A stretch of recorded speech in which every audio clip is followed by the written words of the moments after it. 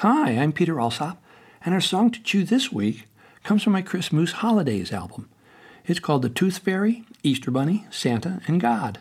I know, sounds like a strange assortment, but they all have something in common. They're all stories.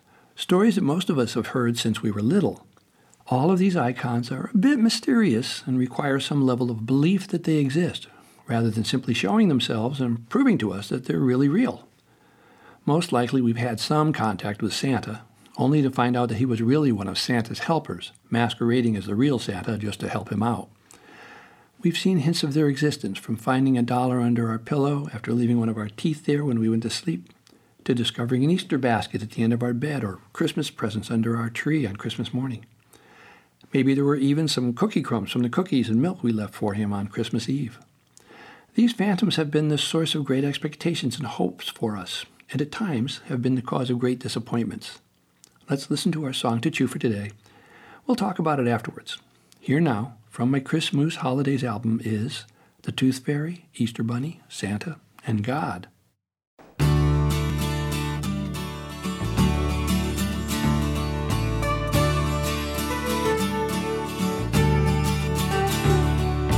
Back when Dad was little, in prehistoric time, the Tooth Fairy would take his tooth and leave my dad a dime. That's 10 cents a tooth. I don't know how my dad survived. Now with the cost of living, don't you think it's worth a $5?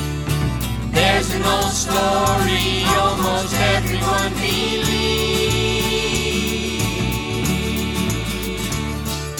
about the Tooth Fairy trading money for their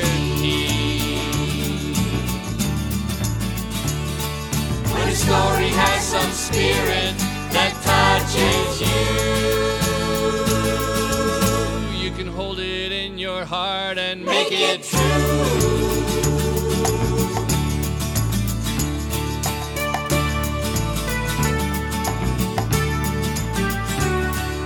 The Easter Bunny leaves an Easter basket by my head. I pig out on jelly beans when I get out of bed. Too many chocolate eggs, and I start to feel sick and think the Easter Bunny gets these things from a chocolate Easter chicken. There's an old story almost everyone believes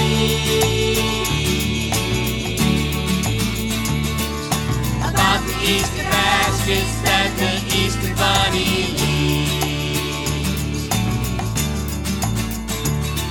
When a story has some spirit that touches you, you can hold it in your heart and make it true.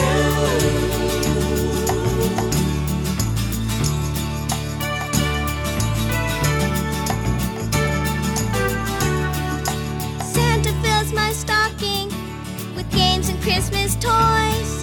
It's amazing he's so quiet, he never makes a noise. But why live at the North Pole where it's freezing cold all year? He could get a place in Malibu, go surfing with his deer. There's an old story almost everyone believes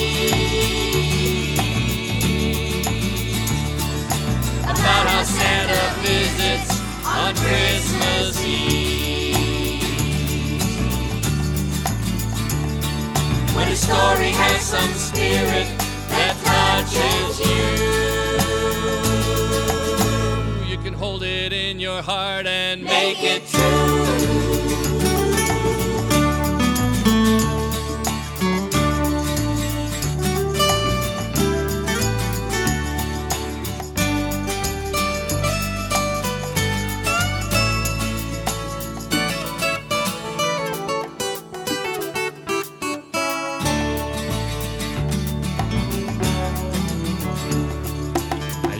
Think that God should stop by just to say hello, but then that never happened, so how am I supposed to know?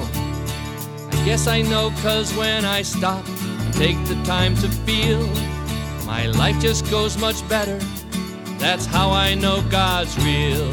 Yeah, there's an old story almost everyone believes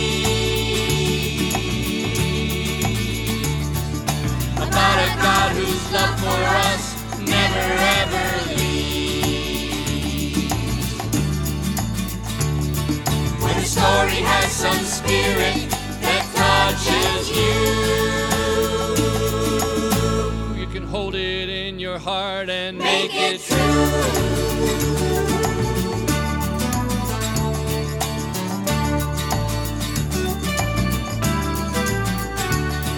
When a story has some spirit that touches you, you can hold it in your heart and make it true.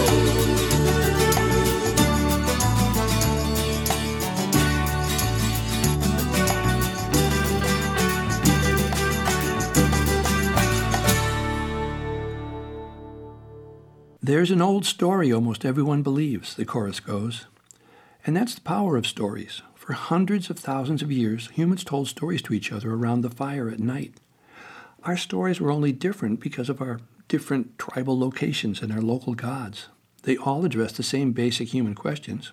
How do we stay safe? Where do we find food? Why does the moon change her shape with every passing night? We had stories about monsters and wild beasts and tricksters like coyote and fox and rabbit. Grim stories about what happens to little children who don't obey their parents. And at our joyous celebrations, we'd act our stories together. Our human brains have developed so we can hold every detail of a complicated story that's a half an hour long, but it's hard to remember one sentence of scientific or economic data even after we've read it over and over again. Our stories are how we pass our cultures on to our children. They're the basis of our theater and our religions. They are the fabric that holds us together as families, tribes, towns, and cities, states, and countries.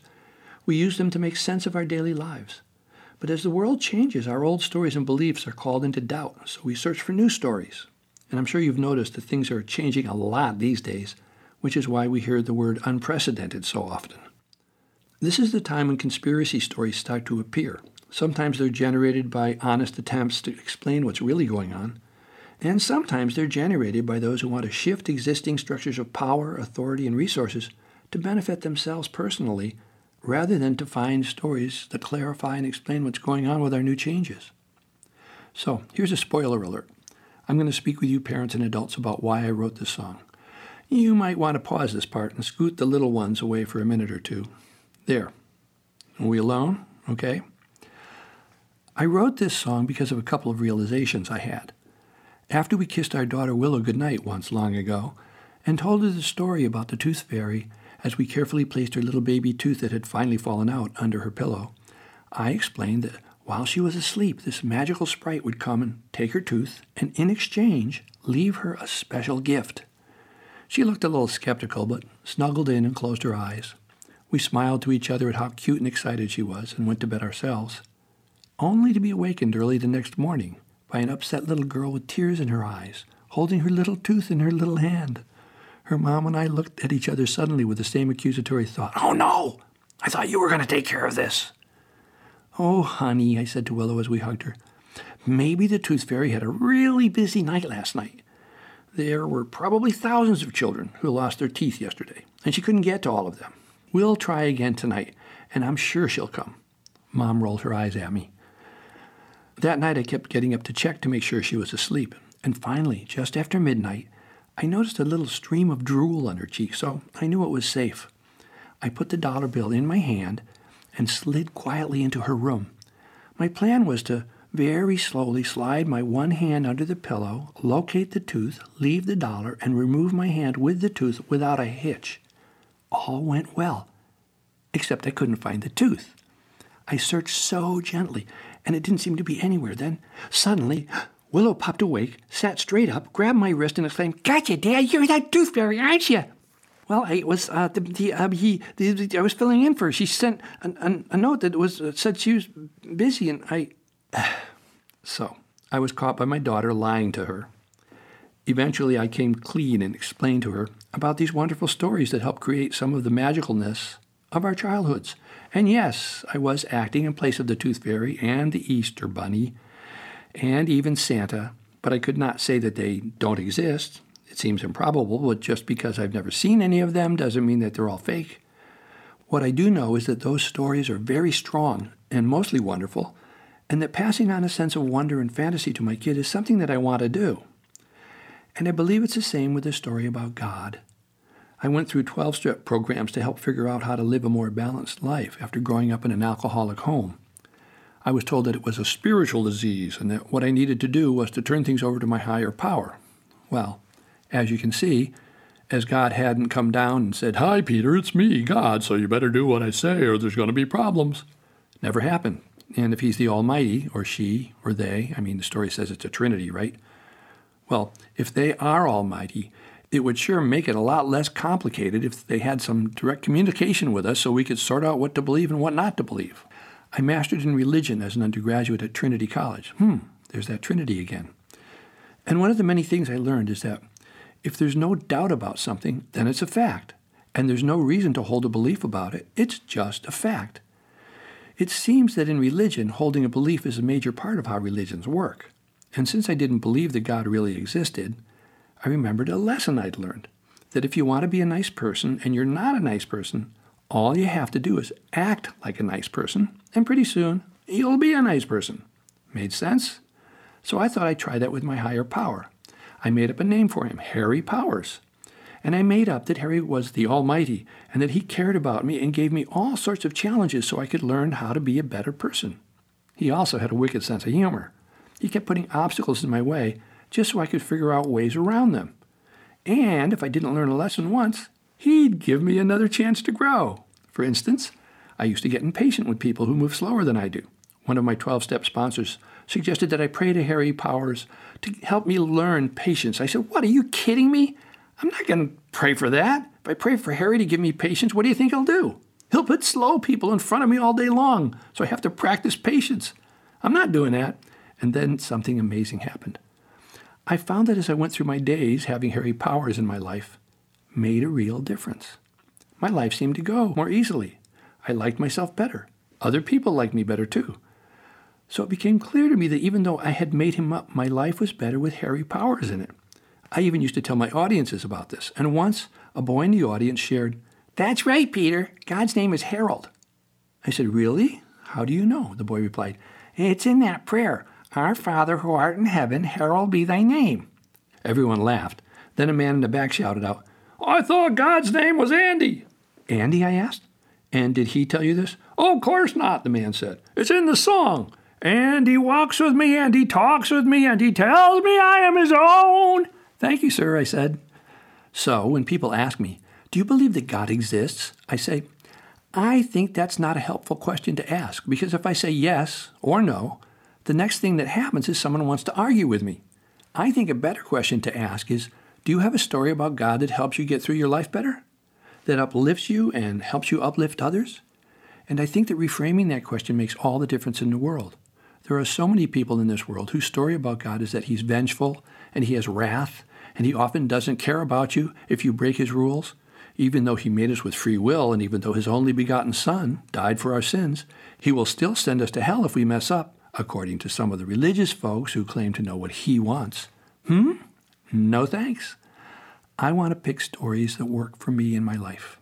And as the song says, when a story has some spirit that touches you, you can hold it in your heart and make it true. That's plenty of chewing for today. I'm Peter Alsop. If you follow this podcast, I'll be back next week with another song to chew. Bye for now.